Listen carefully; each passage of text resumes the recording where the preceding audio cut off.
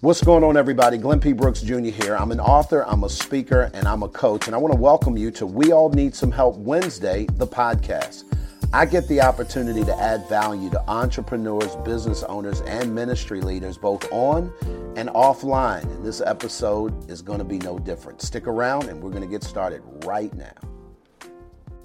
Well, it's good to have everybody back again for We All Need Some Help Wednesday, the podcast. I'm Glenn P. Brooks Jr., and I'm really excited about this one. Now, I know I always say that this is going to be a good one, but y'all, this is really going to be a good one. In a blog post on HuffPost.com a while back, contributing writer Flynn Coleman asked this question. He said, why are stories so powerful? Well, the truth of the matter is that they are more memorable than facts. Our brains are actually wired to respond to stories. Metaphors and anecdotes actually help us relate ideas to our own experiences, providing richness and texture, right? Stories actually bring you and your listeners into a multidimensional world full of colors, sights, smells, and emotions, making us feel as though we were actually living the story.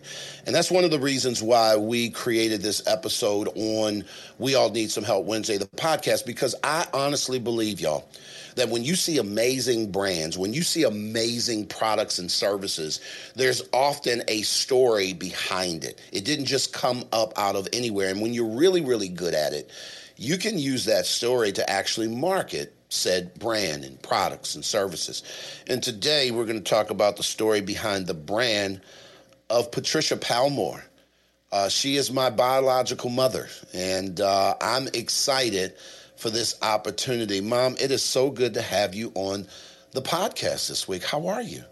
Great. So good to be here. Listen, so I really want to unpack some things, and obviously I know so many parts of your story for obvious reasons, but there are some ones that you've shared over the years and things that I really want you to connect with, Mom.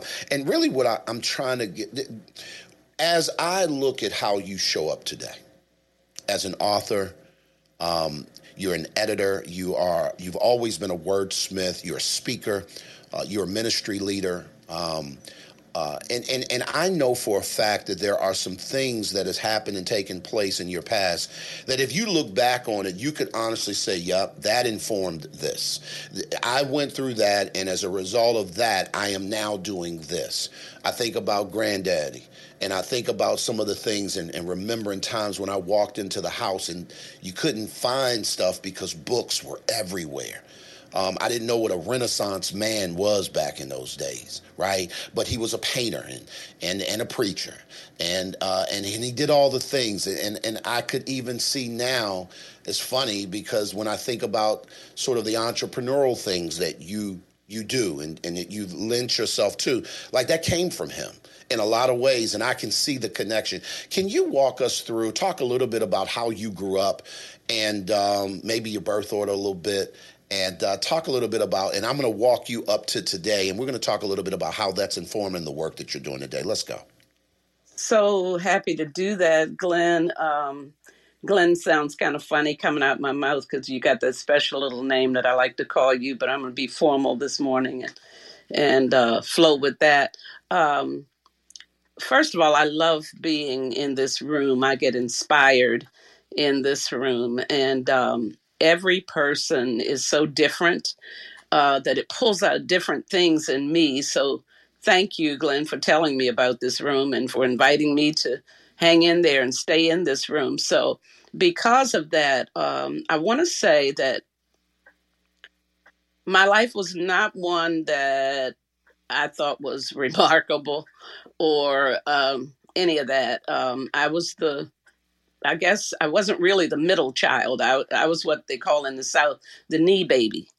There were 5 of us children, and I always was kind of like linked to the hip with my younger sister, the youngest, Radiance. And my father had this flair for, unusual names. Of course, Aunt Frenny's real name is Frenessy, and people never got that right. It was always Fricassee or, something else because it was hard to remember. But Radiance is truly radiant even today. But my oldest sister, Frenessy, was the slave driver in a nice way, but she had her mission and she was going to accomplish it. So she had her orders, and my parents expected her to keep the order in the home when they were at work. So anyway, we had a shy sister. That's my sister Barbara Ann, and she and I were kind of close to each other, right next to each other. But with all of us, we were all different and all of that, and the reins were kept pretty tight. As a matter of fact, your father just told me the other day when we were having lunch that he was telling Candace, because she was with us, and he said, "Oh yeah, your grandfather always kept his girls in tow because there were four of them. So he thought I was a safe encounter, because he always knew where I'd be, and he always knew I was going to be in the house, and he always knew I was going to be looked for, and so he felt like that was a good risk for him. But growing up in a ghetto in Baltimore, it was one that I'm told they set up for World War II veterans, so they'd have housing, and it was this beautiful place at one time.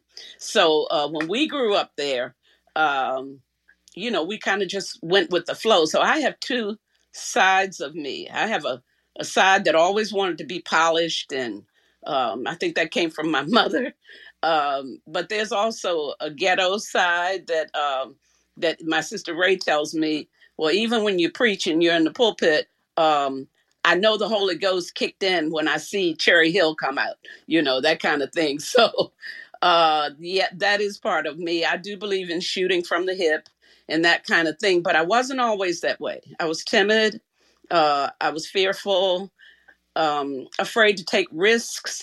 And it was all because I was afraid that I would fail. And, I've this many years later found out the failing is part of life, but that's how it goes. I love it when I hear you guys say fail forward, so that we're further along, than we were when we first failed. And let's not fail at that same thing again. But pretty much that's how we got started. I was always blessed to be able to say on the first day of school, when we used to fill out those little registration cards so that you give information about your family, I was always blessed to say my mother and my father had the same address. And for me, that was like a special thing, because a lot of the kids in our community could not say that. So I'll just pause there and let you direct me where you want me to go.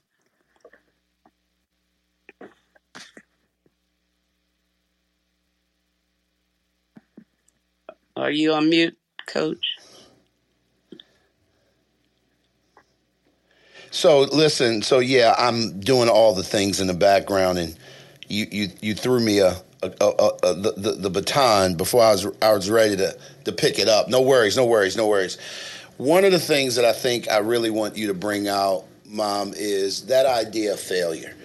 You know, I am going somewhere here with this interview, and I'm really wanting to, get to some things that have been on your heart for years in terms of the process of change. I think that failure is so integral when it comes to change that most people overlook it. Most of us are not built to embrace failure. We don't even look at it. As a matter of fact, parents don't teach their children how to fail. They teach their children how to succeed. But here's what we all know is that failure is actually a bigger part of our life than success. And so if we ever learned how to fail, I think, quite frankly, we'd have much more success because of the lessons learned. So as you grew up, and you obviously was your own person, like even in the middle of five kids, I always looked at you as just different than the other four. The way you walk, the way you move, the way you expressed yourself. Music was a huge part of y'all's life, a huge part of y'all's life. And I know it was chock full of its ups and downs and highs and lows and dreams realized and dreams not. Can you talk to us a little bit about the journey of a musician and how that has begun to inform kind of how you show up today? Maybe some of those some of those changes, some of those failures that turned into some successes. Talk to us a little bit about that.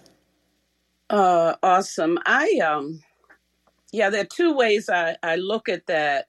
I can look at them from today, looking backwards in review, and then I can talk from a perspective of having looked forward, uh, into the clouds and not really seeing what was embedded in those clouds. And, our dreams were up in the clouds. There were three of us, Ray, Barbara Ann, and myself, and we sang a cappella, in the kitchen.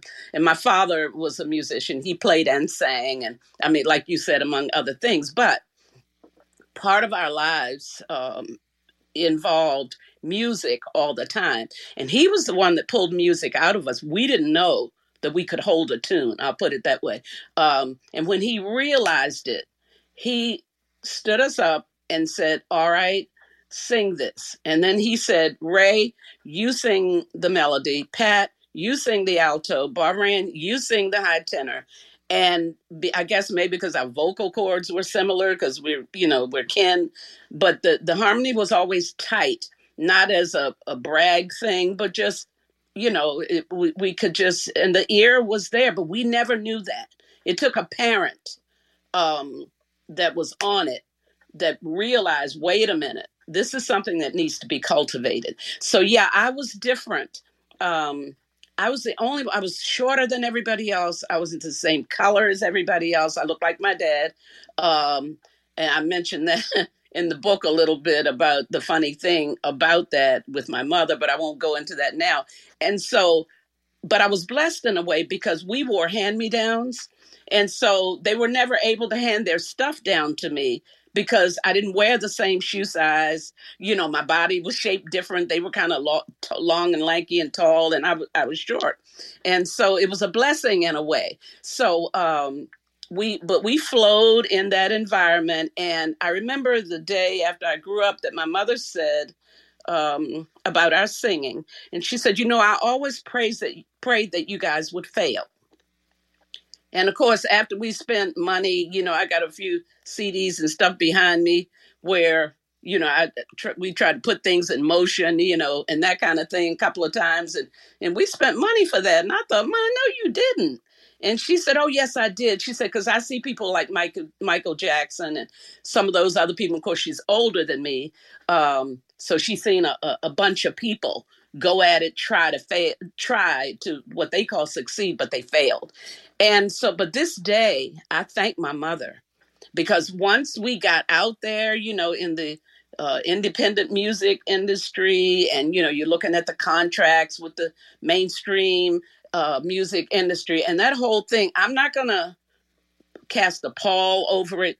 But one of the things that I encourage young singers now is that, no, you don't want that, honey, not right now. You're not ready for that scene, for that arena. What you need to do is get embedded in the word. You need to know who you are. You need to know not just your truth, but you need to know God's truth, because really God's truth is your truth, whether you know that or not. So you need to cultivate that. You need to move forward, being bold and knowing who you are, and not being afraid to hold on to your morals and your guidelines and your principles and all that, because as we can see, all of us, it destroys so many people. Um, how far off? No.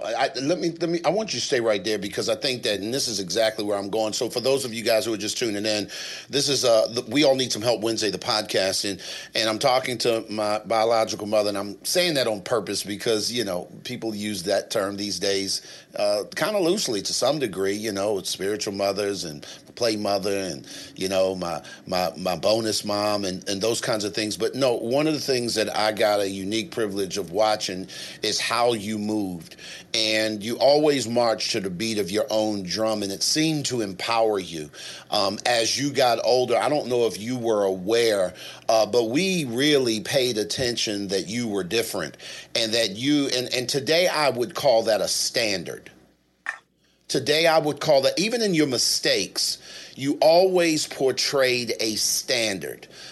Even when I think about some of the things that I've done, I can tell you they've been shaped by your standards. So when you say things like, grandma wanted you to fail in this regard because she didn't think you were ready. One of the things I'm hearing is that people no longer focus on building the capacity to hold the thing that they're trying to do, and they lose themselves, and they never find themselves and their true identities as God sort of had laid out for them.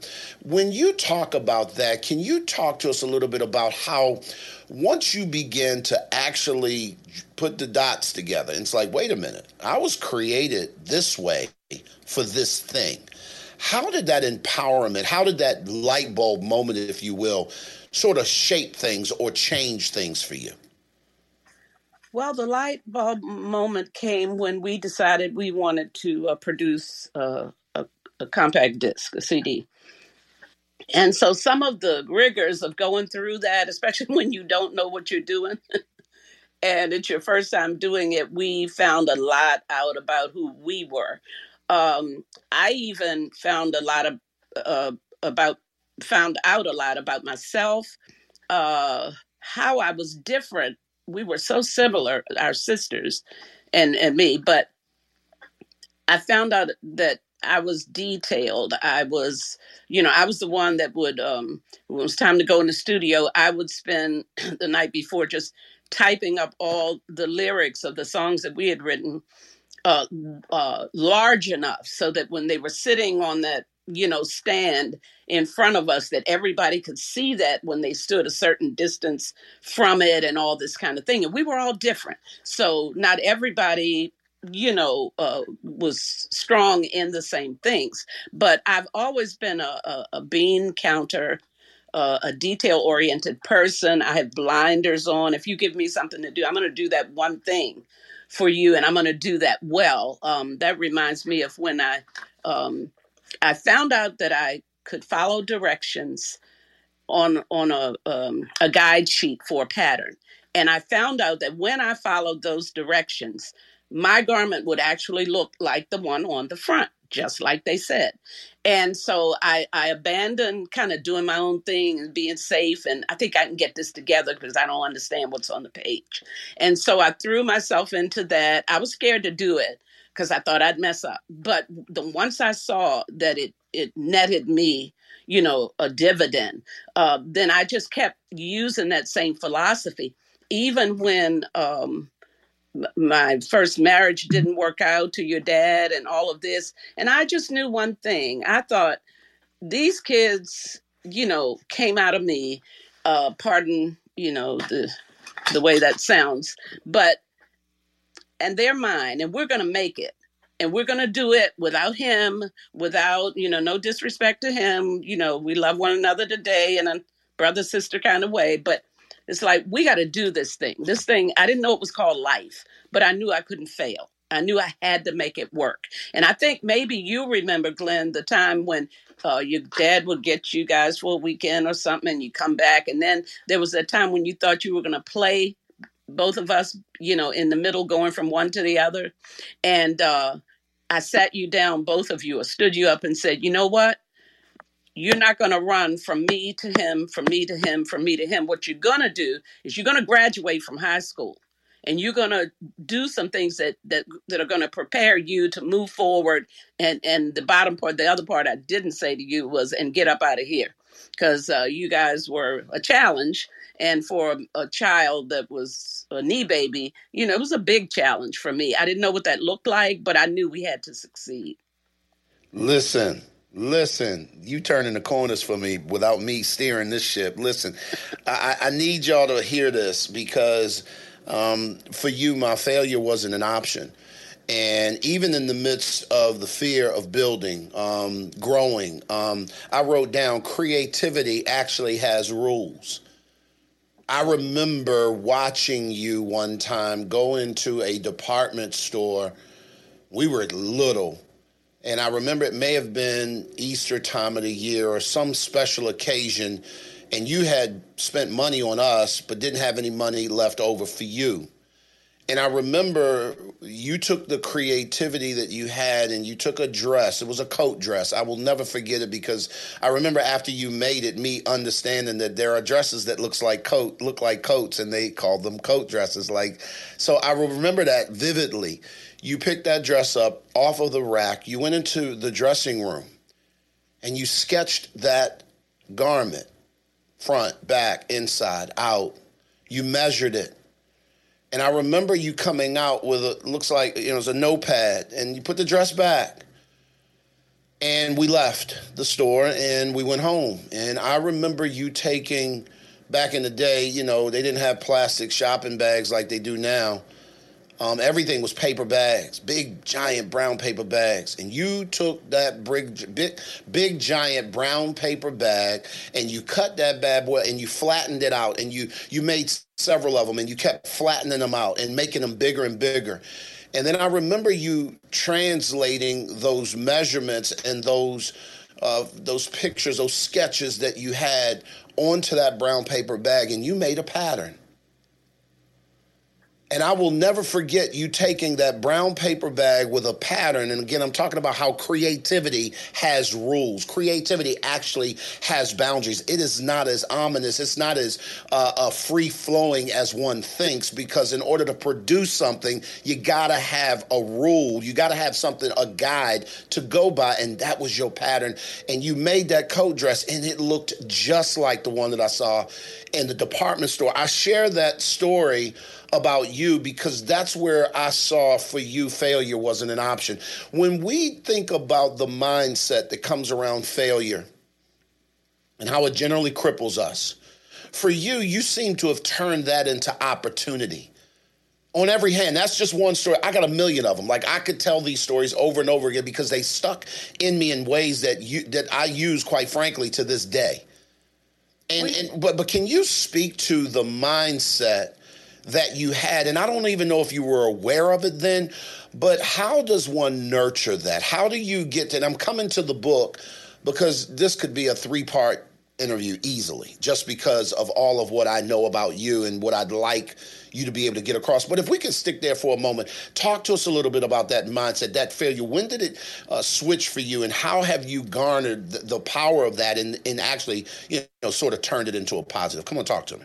Yeah, I'm glad you bring that up, Glenn, because you know what? I don't remember that incident. And I think the reason I don't remember it is because it's kind of who I am. Grandma Essie's like that. Granny, her mother, was like that. I guess this sounds kind of powerful, but I didn't know it was powerful. When I see a thing, I see the possibilities. I see the end result. I see the vision of what it looks like when it's all done. And I didn't realize that that was a thing. I didn't realize it then. I still don't realize it now. Sometimes my self-talk will, especially inside my head talk, will go in the other direction. You can't, you'll never do, and all of that. And yet, when I look at a problem, God begins to show me a way or several ways to get at that same end without, boy, this is mind-blowing for me. Because, here I was thinking one way, and I'm not going to feel sorry for myself. This is a triumphant kind of moment because I do that no matter what I approach, except for breaking my phone last night. But anyway, I know I'm not mechanical. I know that's not my thing. And people can explain to me how easy it is and all that, but you want to mess me up and really get me to start messing with my stuff after it's set up in an area that I know I'm not strong in. But getting back to what you said, I could be outside in the yard and I don't have the right tool, because Daddy used to always say you can do anything if you got the right tool. And of course we know, and the expertise too goes with that. But he shows me a way to make a tool or to fashion something, or, and it's just, I guess it's a creative part of me I don't see. So when I make wedding dresses, I want to make the bride's gown. I don't want to make 10,000 of how many ever bridesmaids they got, because it's too redundant. It's boring. I like for the creativity to be happening all the time.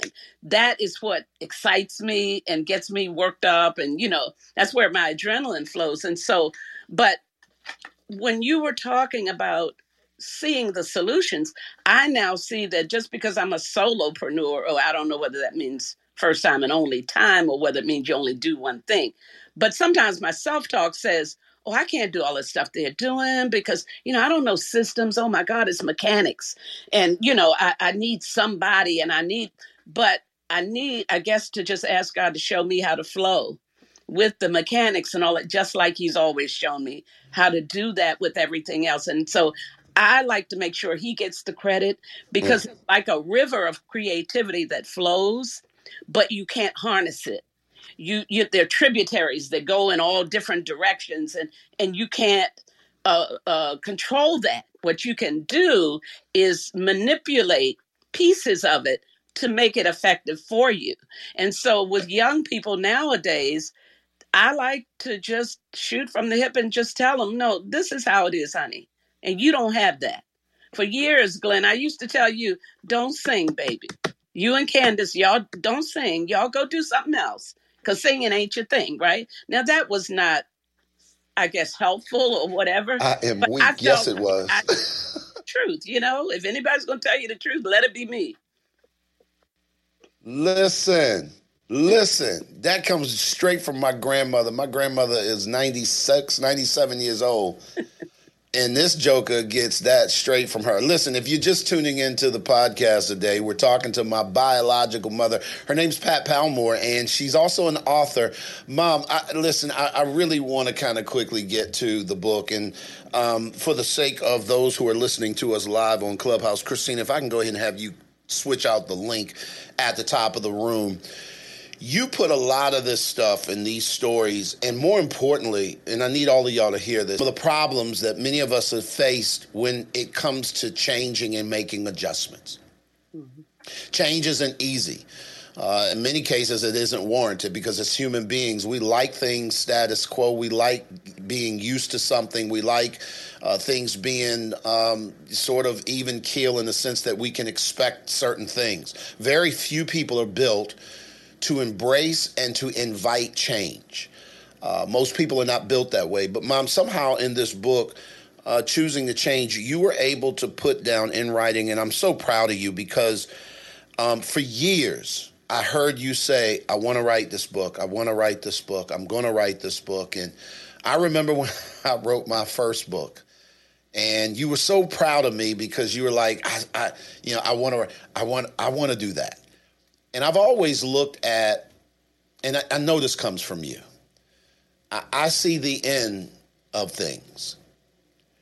And for whatever reason, I've been able to figure out how to leverage my relationships with other people to help me get to that end. And I've been super vocal about that. I've watched you do that. You're just generally slower at your approach than I am. I'm much more quicker on the draw in that regard. But, Mom, I watched you birth this book and talk about it. And, last year when it finally hit the shelves, I was so absolutely proud because in this book it's chock full of these kinds of stories. And I say anecdotes because people need answers. People need fixes. People need to figure out, like, how do I make that adjustment? I've got to change in this area. I don't want to change in this area, but it's clear that I'm going to have to. And now it boils down to what you will choose. Can you talk to people a little bit about the premise of the book? And we're going to put away, for those that are listening to the podcast, we certainly are going to have you share a little bit about where they can get it. But all of these stories that you're talking about are going to be found there, and so many more, so many things we don't have a chance to share today. And I just really want to kind of help people understand the premise of what Choosing to Change was all about. Why is it beneficial? Why should people get it? And how will it help them? Come on, talk to us. Sure. Choosing to Change actually starts like a memoir. And I'm kind of looking back, but I think what brought it to the bridge is that I realized not that I needed to give back in that sense, but I knew that what I was doing came from the author and the creator who put those things in me. And I started as I aged and got mature, wasn't so much worried about me and what I was going to get and what I was going to do and where I was going to work and all this kind of stuff. But as I began to mellow a little bit, I saw that I needed to share. And because I am a child of God and because I read his word and because I believe what he says, I believe that one day we will all be gone who are called children of God to be caught up to meet him in the air. But what will be left will be wanting. And the thing that actually got to, I was in guilt, all that, I'm not supposed to write the book and all this. But the thing that he finally said to me, sitting right in this chair, in this room right now, is he said, one day people are going to need to know what I said. And all the books, the written books, will either be sequestered someplace or destroyed. And the Antichrist will be in his heyday. And people are going to need to know about me. So I need you to write a book. Write down what I've done for you. Write down what you learned from it. Write down how I came through for you. And write down how they can do the same thing if they will change their minds to agree with the architect, with the creator, God, the one who made us who we are, because we are not these flesh and blood containers, suits that we wear. We are the wisdom of God. We are the best that God created. He said we were very good. And we need to come out of the pores of this flesh, and we need to reach to the world.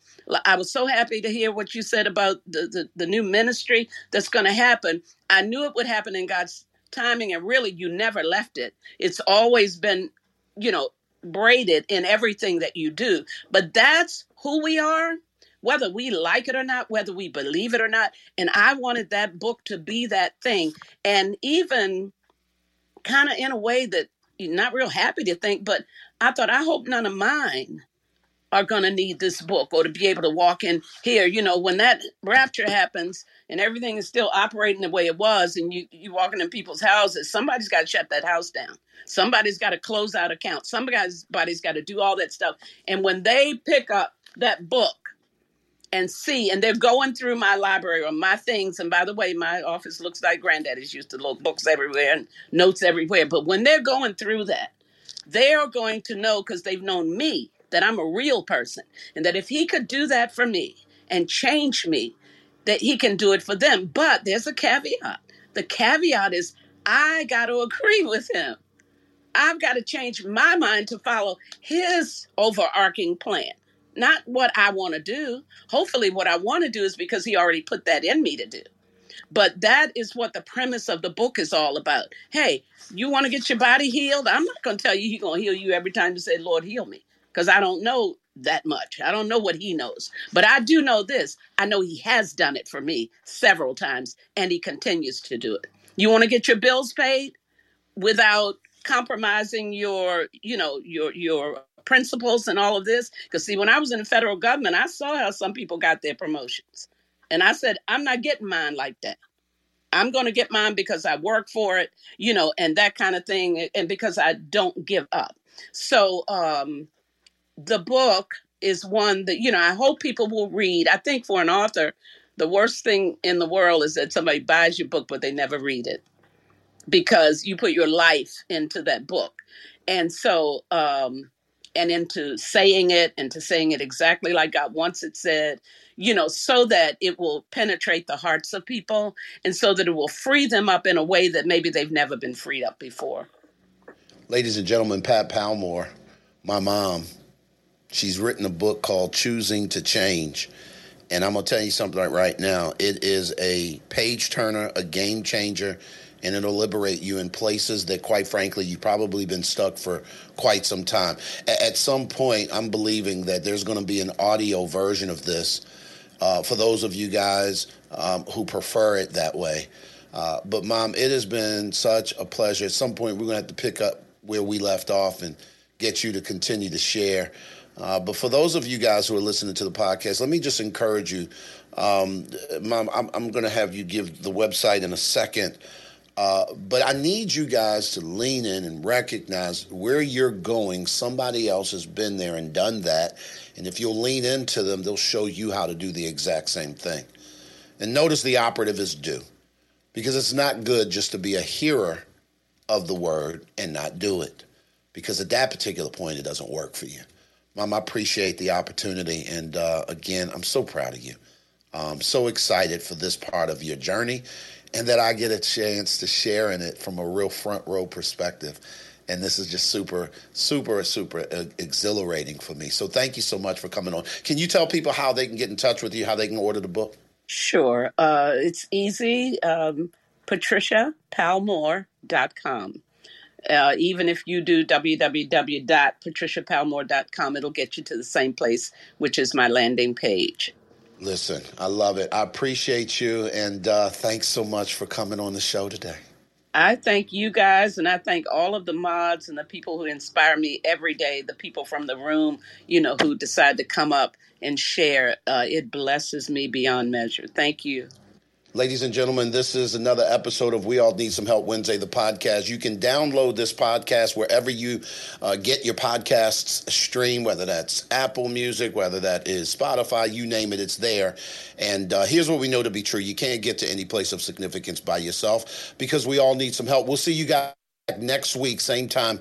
And do me a favor, share this with somebody, download this, and be a part of the solution. Y'all be good, and we'll talk soon. Well, I'd like to thank you guys for joining us once again for another edition of We All Need Some Help Wednesday, the podcast.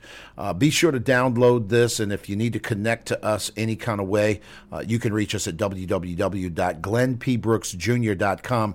At the end of the day, y'all already know what time it is. You cannot get to any place of significance by yourself, because we all need some help. Y'all be good, and we'll talk soon.